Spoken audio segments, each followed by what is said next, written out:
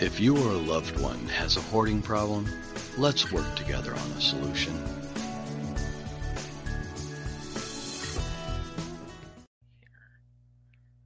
Hello, everyone. Thank you for stopping by the Hoarding Solution podcast.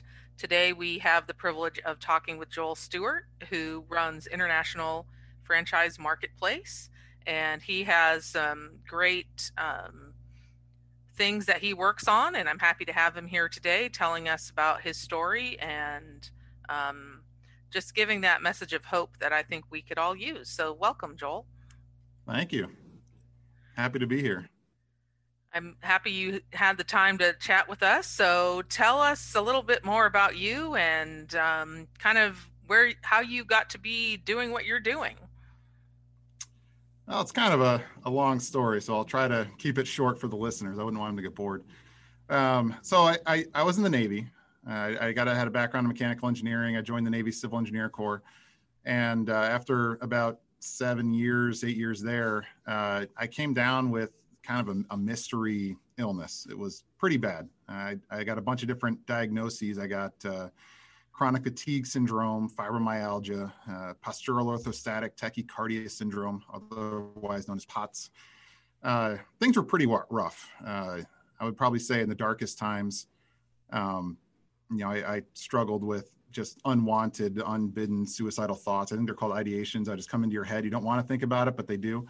But yeah, I couldn't sleep. I couldn't eat. The fatigue was bad. My wife had to drive me around. She's amazing, by the way. My arms would fatigue on the steering wheel. I couldn't chew a sandwich. I had to eat like non-chewy things because my jaw would fatigue.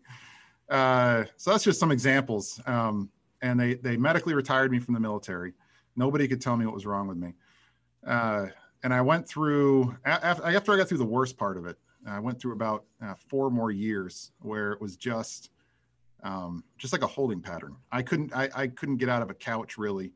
And so I just watched everybody living their lives. I just got to see them doing it. I wrote a book. That was a fiction novel, which maybe I'll publish someday.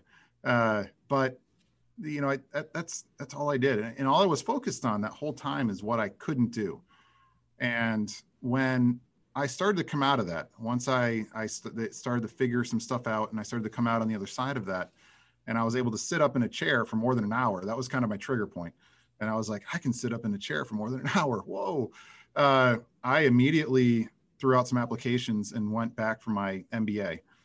And so I went when I was getting my MBA, that was actually a pretty tough story as well, because even though I could sit in a chair for an hour, my night classes were 2-3 hours. There were times I would lay down on the floor in the back of the room or go out into the hallway and just lay down on the floor in the hallway. It was a night class, so luckily there wasn't a lot of traffic. But I physically couldn't sit up for the whole class. But I kept going, and my symptoms kept getting better, and I started getting more and more capable. And that just built on this thing. And eventually I had this mindset switch where I said, I need to focus not on what I can't do. I need to focus on what I can do, right? There's lots of things I can't do. And everyone, even fully able-bodied people, have lots of things they can't do.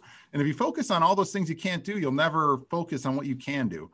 And that was the mindset change that went through me during that period when I was going back to school.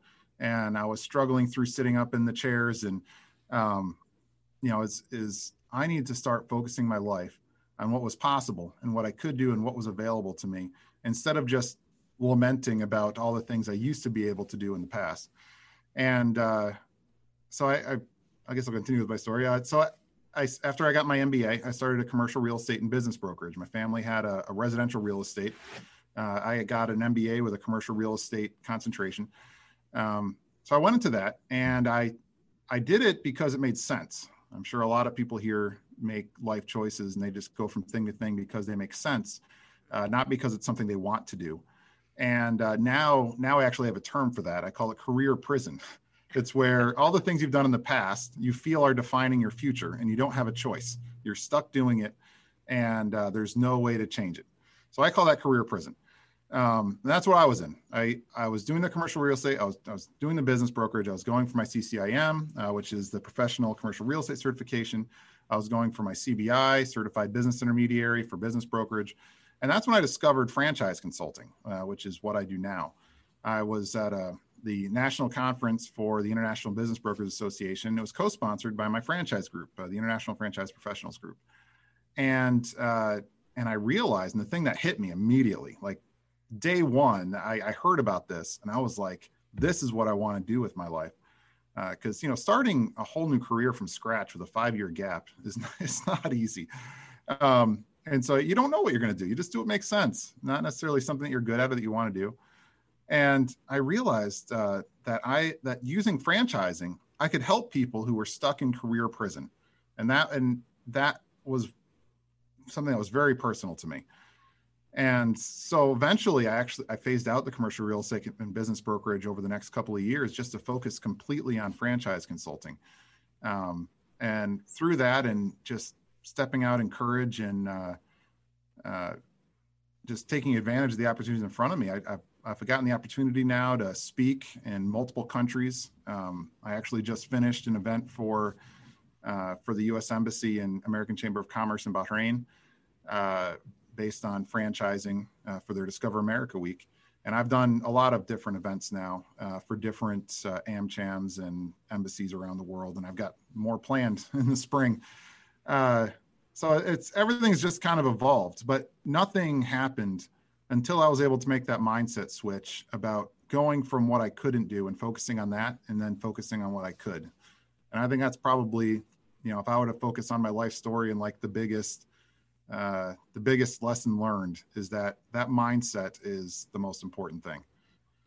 And it's amazing how key that really is. When you're trying to figure out anything, I think it starts with that shift to what can I do? I mean, like you're saying, even if you've never experienced a physical issue, it can be really hard to understand someone who has, if you haven't gone through that.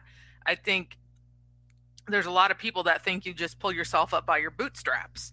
And I have this idea that, well, what if you've already used them? Or what if you can't find them? Like, maybe you don't have any bootstraps right now. Where'd they go? Where'd they go? And unless you've survived that, you don't understand that you really have to start looking at what can you do with what you have. And it may not be what other people have at their disposal, but like to have the wherewithal to say, okay, I can finally sit in a chair. Now I'm going to take myself back to college and I'm going to do whatever I have to do to be in that environment, in that, I'm going to lay on the floor if I have to. Like, that ability to follow through like that is something I really see in the veteran community. And if you're trying to grow a business, you really need to have that level of grit and resilience, and being able to push yourself forward to that is, that's amazing, Another important thing is being able to swallow your pride. That is a huge, we all grow up with this intrinsic sense through various things.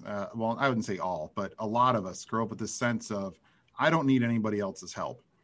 For me, I had a series of things where I had to swallow my pride that got me to the point where I was willing to go to school, even if I had to lay down on the floor. That's kind of humiliating, laying down on the back of a floor in an MBA class. But so, it started with, me not being able to drive, me having to get pushed through for my medical appointments in a wheelchair. I had to get that when I got that motorized wheelchair and I was able to get to the base. This is before I got medically retired. And I'm at, it was CB days down at NCBC Gulfport. And so they had all these events and stuff. And I got the wheelchair out and I'm driving around, and the comments everybody kept saying to me, I couldn't tell you the number of times I heard this, is, oh man, they'd have to kill me before I'd sit in one of those. It's just like people had this sense of pride, like I would die before I had to sit in a mechanized wheelchair. And it's like, well, once you've not been able to go anywhere, that's how I went out. Like the only way I could go outside, I had a little daughter at the time, like 2 years old. The only way I could go outside and actually interact with her was in this motorized wheelchair. So it's like when you have the choice between not living life or swallowing your pride, that's something you do. Another thing was we needed help with the kids. My wife was amazing, but between taking care of me, and we just, my wife was pregnant with my second kid when this happened. Between handling 2 kids, and then I'm like a big kid at this point, not just maturity wise, they say, my slogan always is, men don't grow up, they become situationally mature. Right. But no, I was like a kid in that I needed so much help.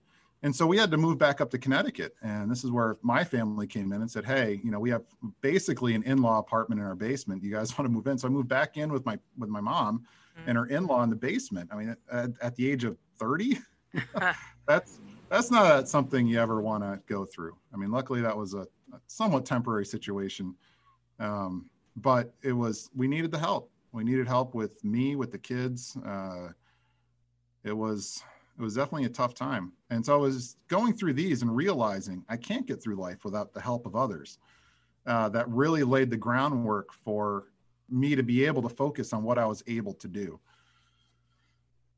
And having that family support, I mean, we don't always have that, and it can be hard to recognize when we need it and accept it. And I think it is one of those key things once you start to realize that you don't have to do this by yourself. And in fact, you probably won't survive it well if you don't start asking and accepting and letting people step in when it makes sense. And I want to just tap into what you said about the wheelchair, or having some way to get around on your own.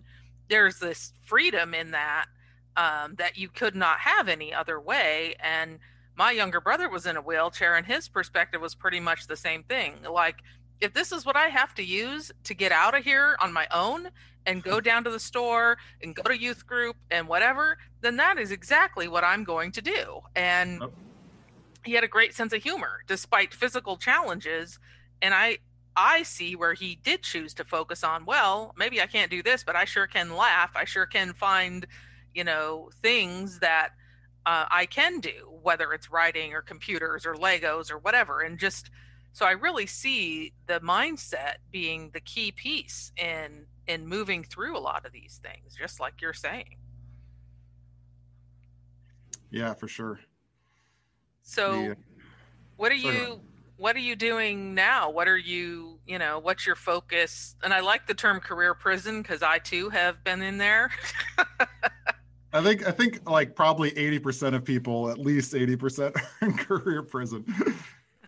So, I mean, it seems like a lot of us have spent time in things that I get survival mode. I've been there. We all do that. But once you can start looking at, what you can bring to the table, I would think that shifts what you start to maybe look at, maybe there's an escape from this prison.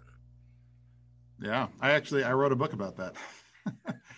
So the career prison thing is the inspiration where I got into franchising. So what I do in franchising is I'm a consultant. I'm kind of like a headhunter, like you would have for employment, where people come to me and they say, I want to start a franchise business, but this is what I have for money. This is what I have for skills. These are the type of things I'd like to get into. And I work with, a couple hundred different franchises. And so I look through my portfolio and I can connect them with the franchise that fits what they're looking to do. But that's not ultimately my passion. Is helping people basically escape career prison, to look at what they can do and optimize it. So like I said, my background is in engineering, and then I got a business degree. And so when you combine engineering and business, you get the, kind of like the breaking down problem solving skills of an engineer with the business and understanding how all that stuff works. And I wrote a book that is just came out, called The Value Equation. So the value equation, I'm an engineer, so I like tying things to an equation, but I talk about basically how you can optimize your life and what you're doing. And so this is not looking at your life as a set of options in front of you. Oh, this is what I'm stuck doing. Here's my history, and now I'm stuck in this path. It's looking at your history as a foundational element to whatever you're building towards. Goal setting is obviously something that's very important with this. But I break it down into several categories. So, the first thing is skill development. And I go into what are you doing to develop your skills? What have you done to develop your skills? This foundation that you're sitting your life on. And one of the taglines that I use is, Your next step is the foundation of your future. And, by putting that backwards, where you're standing right now is the result of your last step. But I like looking forward. I don't like looking backwards. So your next step is the foundation of your future. What you decide to do now today is going to set up what your whole rest of your life is going to get built off of. So the first thing we look at is we look at skills, and you have to say, here's what I've got for skills. Here's the foundation I'm currently sitting on. I've got these degrees, I've got these aptitudes, these are my interests. I do these for hobbies.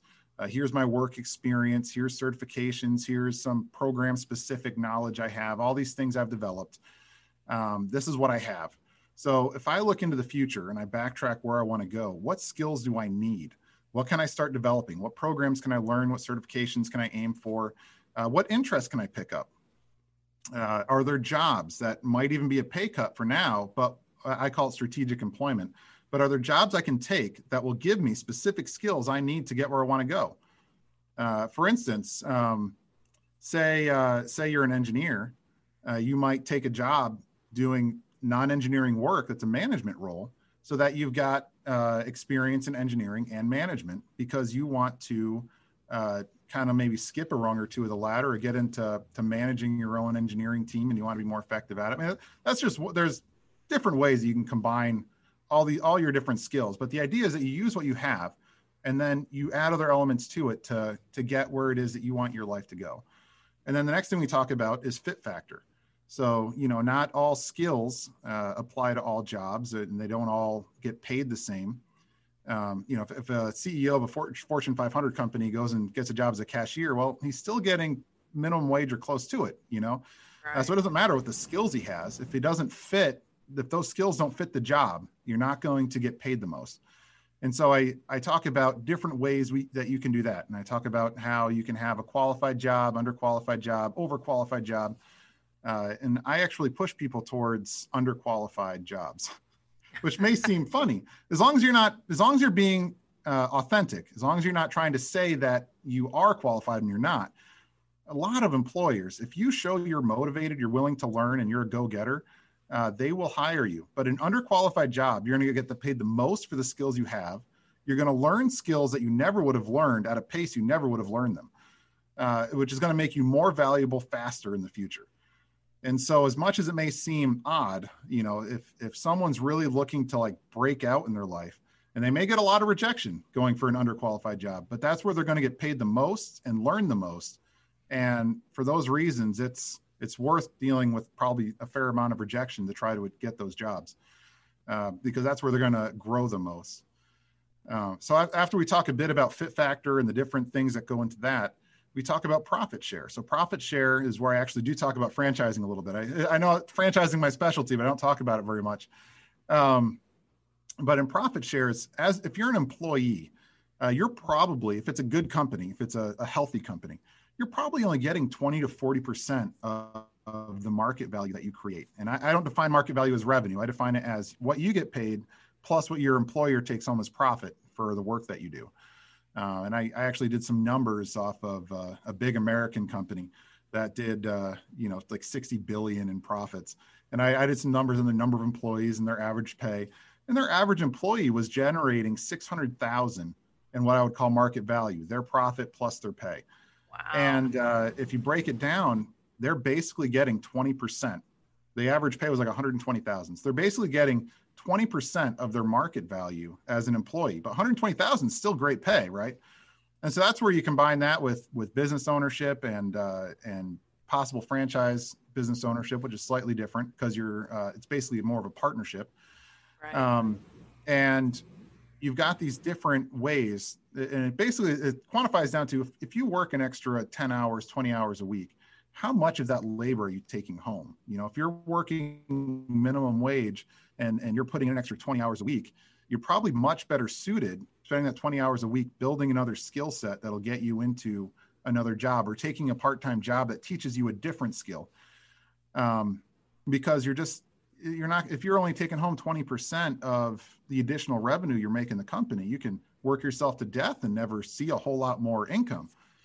Whereas if you go into business ownership or franchise business ownership, there's a lot more risk, but you can leverage employees. So you take home that profit section instead of somebody else. And it allows you to grow and scale your efforts. So that's where I talk about with profit share.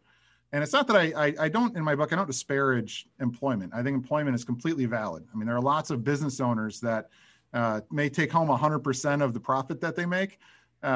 But they're not making 120,000 like the employees at the other company. So it's not disparaging any one way. I'm trying to break out different ways that you can look at your value, because the whole book is about trying to understand where that take home, that check you get at the end of the month is a physical check, and what factors feed into that check and how can you improve them. So that's what I'm going through here with profit share. Then I talk about perceived value. Perceived value is something that people don't realize. For instance, today at this interview, I'm wearing a suit and a collared shirt. I could have worn a polo shirt. I could have worn a t-shirt, but I'm making a first impression here with the people in this audience. And a first impression is something that you can never get a second shot at. So whenever I'm meeting somebody new, especially in a professional setting, I go out of my way to make sure that I put on my best face. This is my best face. If you don't like it, I'm sorry, I can't do any better. But that is part of it. So there are people that may walk around and say, look, if you don't like me, that's your fault. And I say, no, if they don't like you because you're not doing your best to create a good first impression, and that affects you in a negative way professionally, or it feeds into your bottom line in the future, or not your fault, your problem. I would say that's the definition of your problem. It's not their problem, it's your problem, because it's affecting your quality of life. So I talk a lot about that. I talk about how important it is to network in your community, to get mentors, to do different things, to give back, not only because giving back is important, but that changes the perception that people have of you. And it creates good first impressions. If their first impression of you is that you're out there helping your community through a nonprofit or some other, philanthropic organization, then that is a good first impression you want to have, because it feeds into something else that I call it. Well, it's called confirmation bias. It's getting a lot of popularity now. It wasn't as popular term a couple of years ago, but given all the different manipulations we've had with the different election stuff, confirmation bias is becoming a little more commonly known.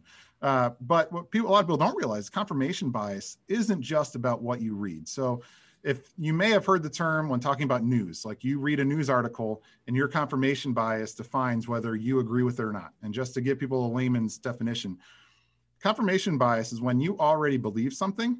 And so when you see something that confirms it, you automatically assume that that's valid. And if you see something that's against what you already think is true, you'll automatically assume that it's wrong. So if you have some political view or some view of society and you see a news article, it could be fake news, it could be completely bogus. But if you already believe that that's probably true, then you're going to give it credibility. And there could be something else saying, hey, that's fake news, you shouldn't believe that. Well, if it's your confirmation bias that it is true, you're going to disregard them. And Right. This goes on. It happens everywhere. But where I'm tying this into the value equation is that with confirmation bias, everyone has a confirmation bias towards almost everything, including you. So the people you meet in life, a lot of it based on that first impression, if they walk away thinking that you're no good, or you're a slacker, or you're probably not a good fit for whatever idea they might have had for you in the future, it's going to be really hard to change that. And even with your relationships, like if you're in an area, say you've had a rough childhood and everyone thinks you're never going to go anywhere, all the people in the community think you're not going to go, they all know who you are in a negative light. You would have to change the world for them to think that you are anything more than you are. And I even say in those situations, it might be worth it to move. Like if you're looking at advancing your life and you're surrounded with people that are all thinking negative towards you, a lot of times it's easier just to change geography where people don't know you, get a blank slate, and then start building your perception from there. And it goes into your workplace. If your boss thinks that you can't do anything right, first you need to figure out why they think that. There might be something about you need to change. But you might need to go to a different job, because proving to that boss that you can do something right is going to be an astronomical task. And just because that's what their bias is towards you. So And there's actually one other part of this is that also feeds into that fit factor, because not everyone looks at the same job equally important. So there could be a boss that, let's just take customer service, for example. You've got somebody in customer service that, or somebody in a business that thinks customer service is the most important thing in my business. It keeps customers coming back. It keeps them happy. And I really need a good person to fill this role. And then you have somebody else in business that says, oh, I got to do customer service. I got to bring somebody in. I got to pay them so they can handle returns or whatever. And they don't have a real great view of what that job does for their company. Well, guess what? The one that thinks it's important is going to pay that person more. And it's the same skill set, it's the same person that's probably the same skill set that's going to fill both jobs. But because that boss has a bias, either good or bad, towards that position, will dictate how important it is. So one of the things I say in the book is when you're going in for an interview, grill the person that's interviewing you about what they think about your position. If they kind of brush it off or they're just looking for a warm body, find another position, because you're not going to get paid. You're not going to get the same level of pay if your position's not valued. And that's a great point, because people don't realize when you're going into an interview, not only are you being interviewed for that role, you're interviewing them. And that can be hard to remember if you're really desperate for a job at that point. But if you are not doing that, you are going to get into something that probably is not a good fit. Or I love what you're saying about, and something I hadn't really thought about, is whoever's hiring you, whatever their bias is toward that position, is going to really impact whether they even think it's valuable, or if they're going to pay you well. Or you might bring an amazing skill set in that they really need, but because they don't like the idea of customer service, they don't really want to, honor your skills, or bring you in as, like, we're going to pay you this salary, but we're also going to give you like some commission based on what you bring in, or something like that. Like, they aren't going to think outside of the box to make it more beneficial for that employee if they have a negative view of that role. That's really interesting. Yeah. It was something else that came to mind there, and I just completely lost it out of my head too. But yeah, the bias, like, once you realize that it's there, and everybody has it. It's not something where it's like, oh, I'm bias free. It's like, no, everybody's got it, and they've got it towards just about everything. And so everybody's got an opinion, like other things. But yeah, it's like a matter of figuring out when you should share it and with whom, much more pervasive than that. Yeah. And people get caught up, I think, in, oh, well, everybody needs to know what I think about this. And I'm like, well, actually, no, like, I'm not going to waste my time sometimes on some of these things that come up, because most of us aren't going to get our minds changed by some argument in some benign place. Like, like, we aren't going to change our bias necessarily because of that. Right. Yeah, that's exactly it. I actually, one of the things I do talk about, because I talk a little bit about likability, and one of the things that I feel like our society's gotten a little bit wrong. I haven't seen it focused as much now, but I think in, like, I don't know, the late 2000s, early 2010s, there was a lot of focus on celebrating our differences.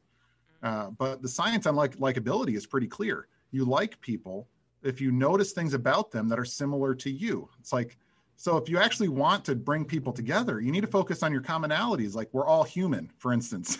We all have the same fears, emotions, hopes, dreams that humans have. Like, we have so many things in common, and those are the things that are going to make us, eventually, those are the things that are going to bring us together. That's what takes away that bias.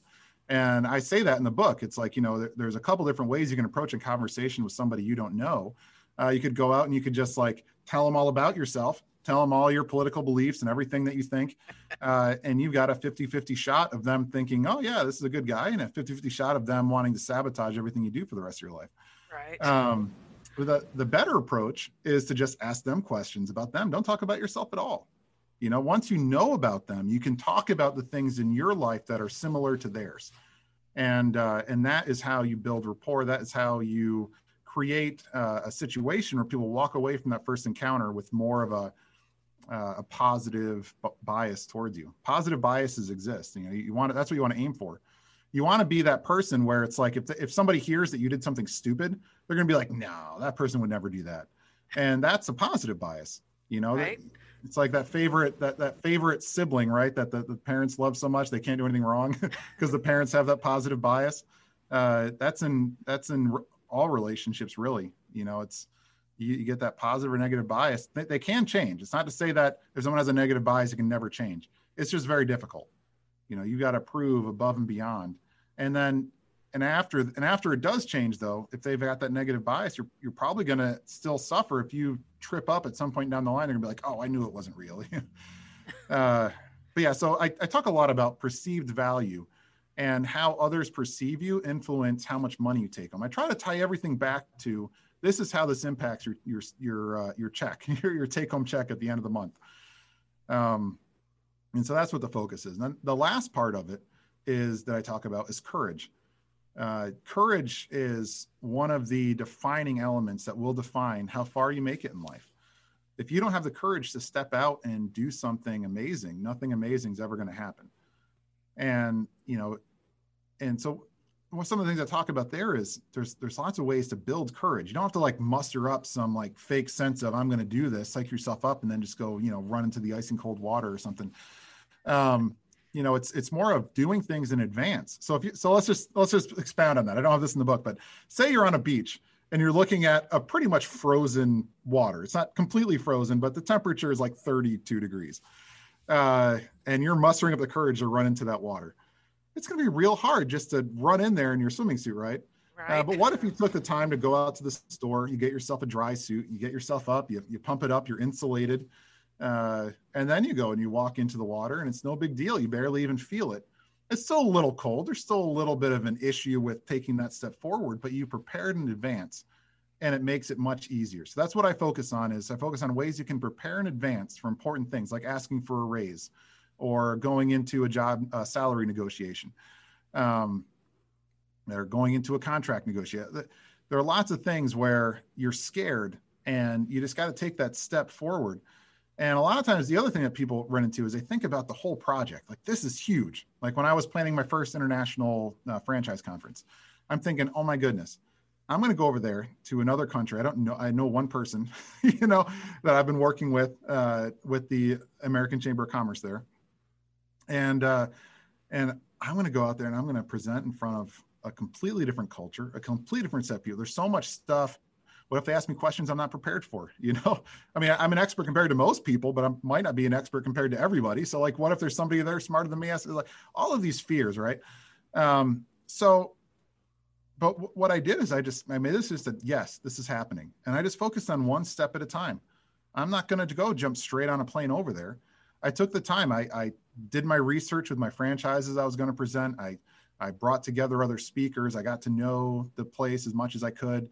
I got my presentations together. I practiced them till I knew them cold. I did all of these things in preparation. So by the time I flew over there and actually did the conference, it was like putting on that wetsuit and going into the water. It's preparation. It's the decision that's hard, but you can do lots of things to prepare for that decision. And one of the other big things I talk about, or one of the two other things I talk about with courage, one is goal setting. Set macro goals, set micro goals, set milestones. If say you want to ask for a raise in 3 months, you want to focus on what can I do to increase my perceived value by my boss in the next 3 months. So what is it that that your boss appreciates? Like you may have 10 things in your job description, but what are the 3 that he went over the top on when he was training you? What are the things that are most important? Focus on those, knock them out of the park, do things, take initiative with things and just set the groundwork so that in that 3 months, you have a list of things that you've done that justify that raise. And it's not just me walking up and saying, oh, I need an extra $2 an hour or $10 an hour to make the bills next month. You're walking up and saying, I've done all these things for your company. I've increased your revenue, or I've increased your profitability. And I deserve this raise. You've worked on it for 3 months. So the chances are you're going to do that. And then if you setting additional goals, say you have a longer term goal in 2 years, I want to be making $30 more an hour than I'm making now. So what you need to do are the micro steps that you need to do. Do you need to go ask your boss to see if you can take on additional responsibilities to increase your role? One of the things I always focus on in my book is focus on the big four. I call it the big four in my book: revenue, expenses, cost of goods sold, and labor. The big four. I don't know if anybody else calls them big four. I call them the big four. But these four things are what's really going to, if you're an employee and you focus on those, and you either make it so you can do things with less labor, reduce the cost to acquire something, which that's the hardest one. Cost of goods sold, if you don't have a background in acquisition, you probably can't touch that one, but it is important, so it's there. Expenses, anything you do to reduce expenses or increase revenue, all of those things tie directly into how valuable you are to the company. And that's where you also have to focus on perceived value. Your boss has to know you're doing things to increase these. But focusing on those things can help you achieve those. I feel like I'm going down a big rabbit trail. I think I was talking about setting macro goals 2 years, right? So anyway, so if you go to your boss and say, I want to take on additional responsibilities, you're reducing their need to hire more labor, thus decreasing their cost. And so that justifies you getting paid more, basically. The other thing is collaboration. So that would be an example of collaboration. You're collaborating with your boss and saying, look, in 3 years, 2 years, 3 years, I want to be making $30 more an hour than I'm making today. And I know that's huge. What can I do to make that happen? And if they obviously have to think that you're a good employee to want to work with you on that. But a lot of businesses, if you're like, look, I want to become more valuable to this company and I want to get paid more for becoming more valuable, but show me the path, they'll probably work with you. Right. So, it's collaboration can go a lot of ways, especially for entrepreneurs. We collaborate all the time, right? But if you're collaborating with somebody else, then it's not so scary because you're not walking up to your boss and saying, I'm going to make $30 more an hour in 2 years or I'm finding another job. Right. You're going up and saying, I want to work with you, which is much less scary, right? Much less confrontational. So collaboration is another way to try to build courage and make that decision more manageable. And being able to, the courage piece is huge. It takes that to get out of your comfort zone. It takes that risk, when you were talking about a little earlier about leaving, like changing your geographic location when you think people have a perception of you. And for me personally, that was kind of my incentive to go in the military, to a clean slate, if you will, where people didn't know any of my previous challenges. And you could kind of choose what you told people based on their need to know. And so I have found a lot of people who they had some incentive to go in the military because they were either escaping something or chaos or some kind of dynamic, or they just wanted to do something new. And I guess for me, it was all of those things. But that idea that you can, change, it takes courage to change what you're doing and to step out into the unknown, but if you don't do that, you are never going to get to the point where you're going to be able to collaborate or be brave enough to say, hey, I like, working here. I want to see how I can be more valuable. How could we work together? And I don't think most people talk about raises in that way, like you're going in and demanding it, right? But if you back off and look at how can I collaborate to make this work, provided you like the company and like you're saying, the boss wants to do that with you, you can create a lot more. And I think in the entrepreneurial space, that's a lot more common. Like you can collaborate easier, but in a job, if it's not the right fit, which I've had a few of those, you may not want to go in and try to collaborate. And I think that's where a lot of that side hustle comes in, that, I think I could do a business. I'm going to go do this over here instead of putting in all that extra time. Now you're taking that and investing it in yourself and your future and your knowledge. And I think sometimes you've got to do both. People talk about work-life balance, but I think it's more like juggling. And you have to figure out what will bounce and what will break, and then you juggle to get to the next position or to get the raise or whatever you're doing. Like you figure out how to juggle. But I wish I could think of the quote, but there's like a quote that says, like, without courage, like nothing else matters. Yeah. Well, you'll never take advantage of the opportunities that are brought your way. you gotta have courage, but courage doesn't have to be something that's scary. I actually start out my section on courage talking about fear and how important fear is. Mm-hmm.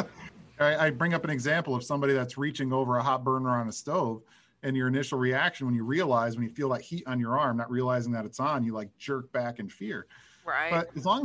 But your objective is still to reach over and turn on the stove, turn off the stove, reach a pot, whatever.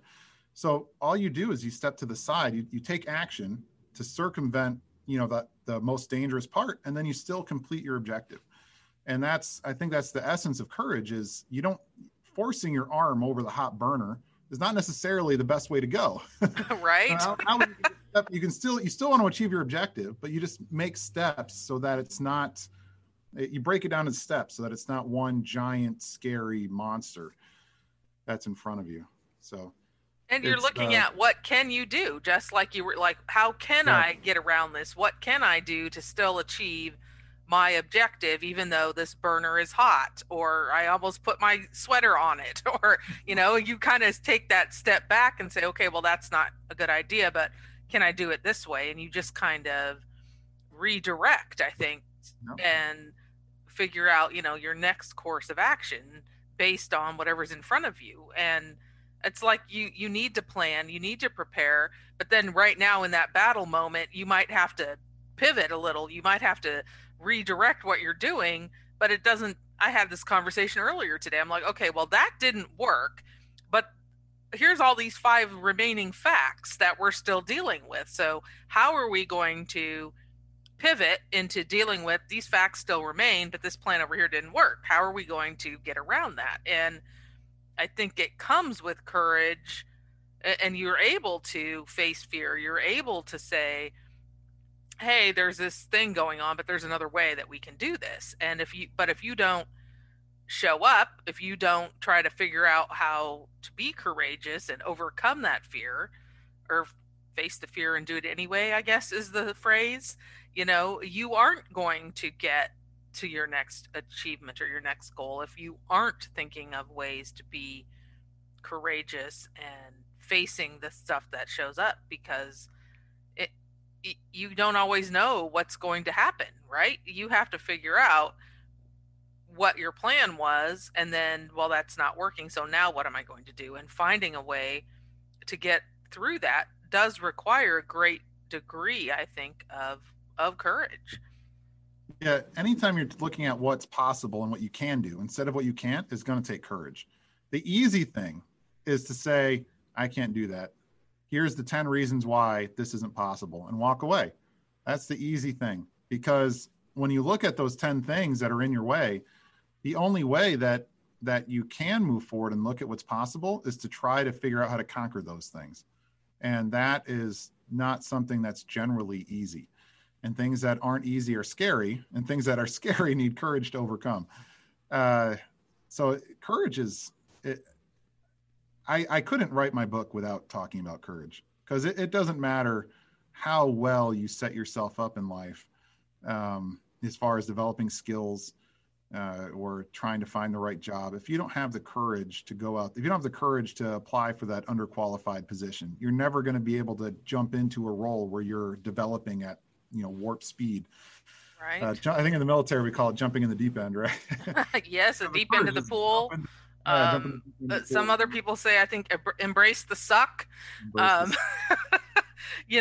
And sometimes that's what you have to do. And but I think what you're doing and talking about this, all the different things that you're bringing to the table, and how can you use what you have while you gain more of what you need, is really that key conversation that we have to have when we're trying to figure out our transitions in life and what we're doing, and being really aware. I think we undervalue ourselves, not necessarily wealth, money wise, but what we bring to the table. We undervalue the skill sets that we have, or the conferences we've been to, or some of those things. And I think that we don't always consider that you have a foundation here. What else, you've already built something. What else can you do to reinforce that and grow what you do? And so I think that's a really important perspective, is to recognize the value that you are bringing while you're increasing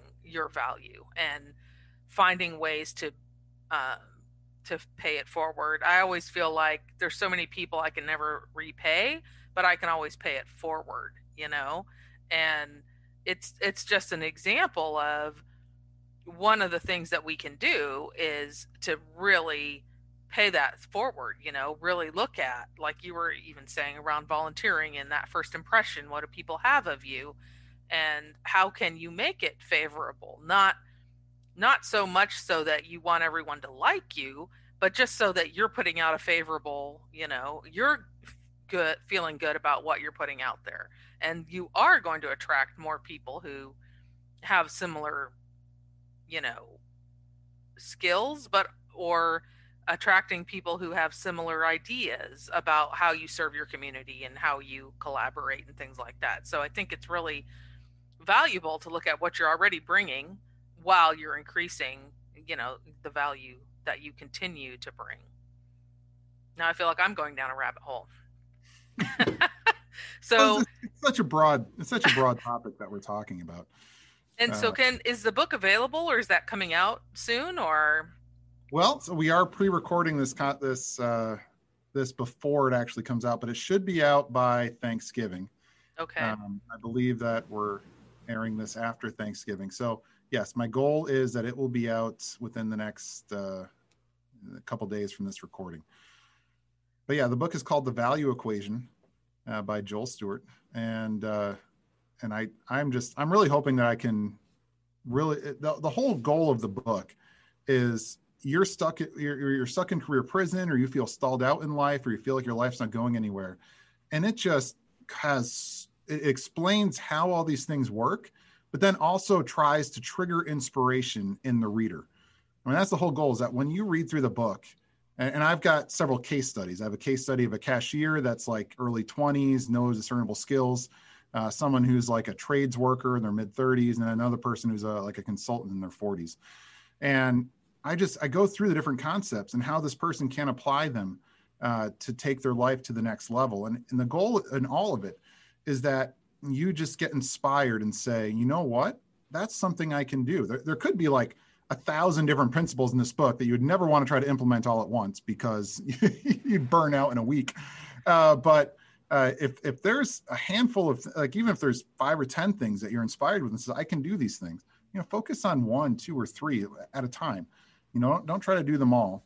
And but the goal is to inspire you out of where you are and get you to where you want to go. I mean, everyone has life dreams, and most people, especially by late 20s, early 30s, maybe late 40s, late 30s, I mean, they probably realize their life isn't going where they thought it might. And this is just to try to inspire them to say, you know, you've got this foundation that you've built already, you know, that may have had its ups and downs, but you've developed skills, you've developed relationships, you've developed all of these things. And these can be leveraged in ways that you might not think possible. All you need to do is go get a strategic skill set somewhere, like taking a strategic job, or acquiring new knowledge, a certification program, or getting involved in your community and networking. There's so many ways that you can take what you already have and build on it. And so that every step you take is a new foundation for the rest of your life. And you just keep taking those steps, step after step, and you just keep building a better, stronger foundation for yourself that is always advancing. Continuous skill development, all of that is just, it's how you get out. But if you're not focused on it, you'll just get so distracted, so caught up in life, that life just starts to go on without you. I went through it for, 5 years when I was disabled, where I just saw life going on without me. And honestly, it's a horrible feeling, feeling like you're just stuck in a rut. And I want to inspire people that you're not stuck. You can start taking definitive actions today. And my book is designed to try to inspire those actions, to inspire just having those epiphany moments where you realize, yes, this is something I can do. And having the micro and not trying to change everything all at one time, finding the 2 or 3 things that are like, oh yeah, I could totally do that. Like I don't commute, and I'm fine with that. It's not one of my values, but you can find ways to listen to a book on, on Audible. You can find things on YouTube. Even if you are not in a position to do much more than that time-wise, there's still incremental things that you can start to do that can help you start being more inspired. It can help you shift that mindset. And like you're saying, though, once you realize it's something you could focus on, then that's when you can start to shift what you're focused on. And I love that idea that it doesn't have to be a lot. You can pick a couple things and start there. And then you keep building that, and then you start to become more confident about moving into bigger things. So I love that idea that there is hope, even though we might be sitting on a couch at one point. Now you might be speaking internationally not that long from now. So you just don't know where it will go once you start making some of those courageous decisions. So I thank you for taking the time to be here and tell us about your book and what you're working on and the journey. I think we all need a good old dose of hope right now. And I believe that you provide that. And I'm very grateful for the connections that we have through our veteran status. And I was just thinking, even last year at Military Influencer Conference, that was, a move in courage for a lot of us who weren't sure what we were going to benefit from, right? Or how that was going to play out. And it was a blessing, totally a blessing, to actually get out of that comfort zone and totally meet new people and reconnect with others. So, and I appreciate what you're doing around the franchise work and helping people know, what their options are. So what's the best way for people to get a hold of you or connect with you? Well, I've got, you can email me, joel.stewart@integritycommercial.biz. I always take an email. You can find me on Facebook or LinkedIn. My tagline is Joel Stewart, MBA. Had to have something at the end of the Joel Stewart. Too many Joel Stewarts out there, but so I thought, yeah, either one of those locations. You can message me, you can email me, and I'm happy to talk with you. It's one of those things, as in that realm of what I do, as a franchise consultant, I'm a value-added member of the team. If I can help you find a franchise that gets your life where it wants to go, I get compensated by the industry. You don't pay me anything. So I'm a free resource in that regard. It's just like when you approach a W-2 headhunter and they try to find you jobs that fit your skill set. Same thing. It's the employer that pays them, not you. So yeah, if I can help, I love to help. That's the passion. That's what I'm passionate about. That's why I started doing what I'm doing. That's why I wrote this book. Is I have this pathological need to try and help people. So you are doing but I that. think it's because I've been through so much where people help me. I just, like you said before, it's like paying it forward. And I found a profession where I can do that and I can help people and someone else pays me to do it. So it makes sense to me. Well, that sounds perfect. And I encourage folks to reach out to Joel and have a conversation and just keep an eye out for his book that's coming out shortly. Yeah, check it out. And even if you got people graduating high school or college that might want something to inspire them, I have all these thoughts about follow-on books. I've got one that I was thinking about it, like leveling up your life, where you're picking your class and go through like your life's a role-playing game, kind of adapting it that way for high school seniors. Lots of fun ideas I can build off of this. But anyway, I don't want to go into a whole other concept. I know we've gone pretty long here already. So. Well, thank you so much for being here today, and I look forward to seeing all the great things that are coming out from all your courageous efforts. And thank you. Your life's been an inspiration for me as well. So, thank you. If you or a loved one has a hoarding problem, let's work together on a solution.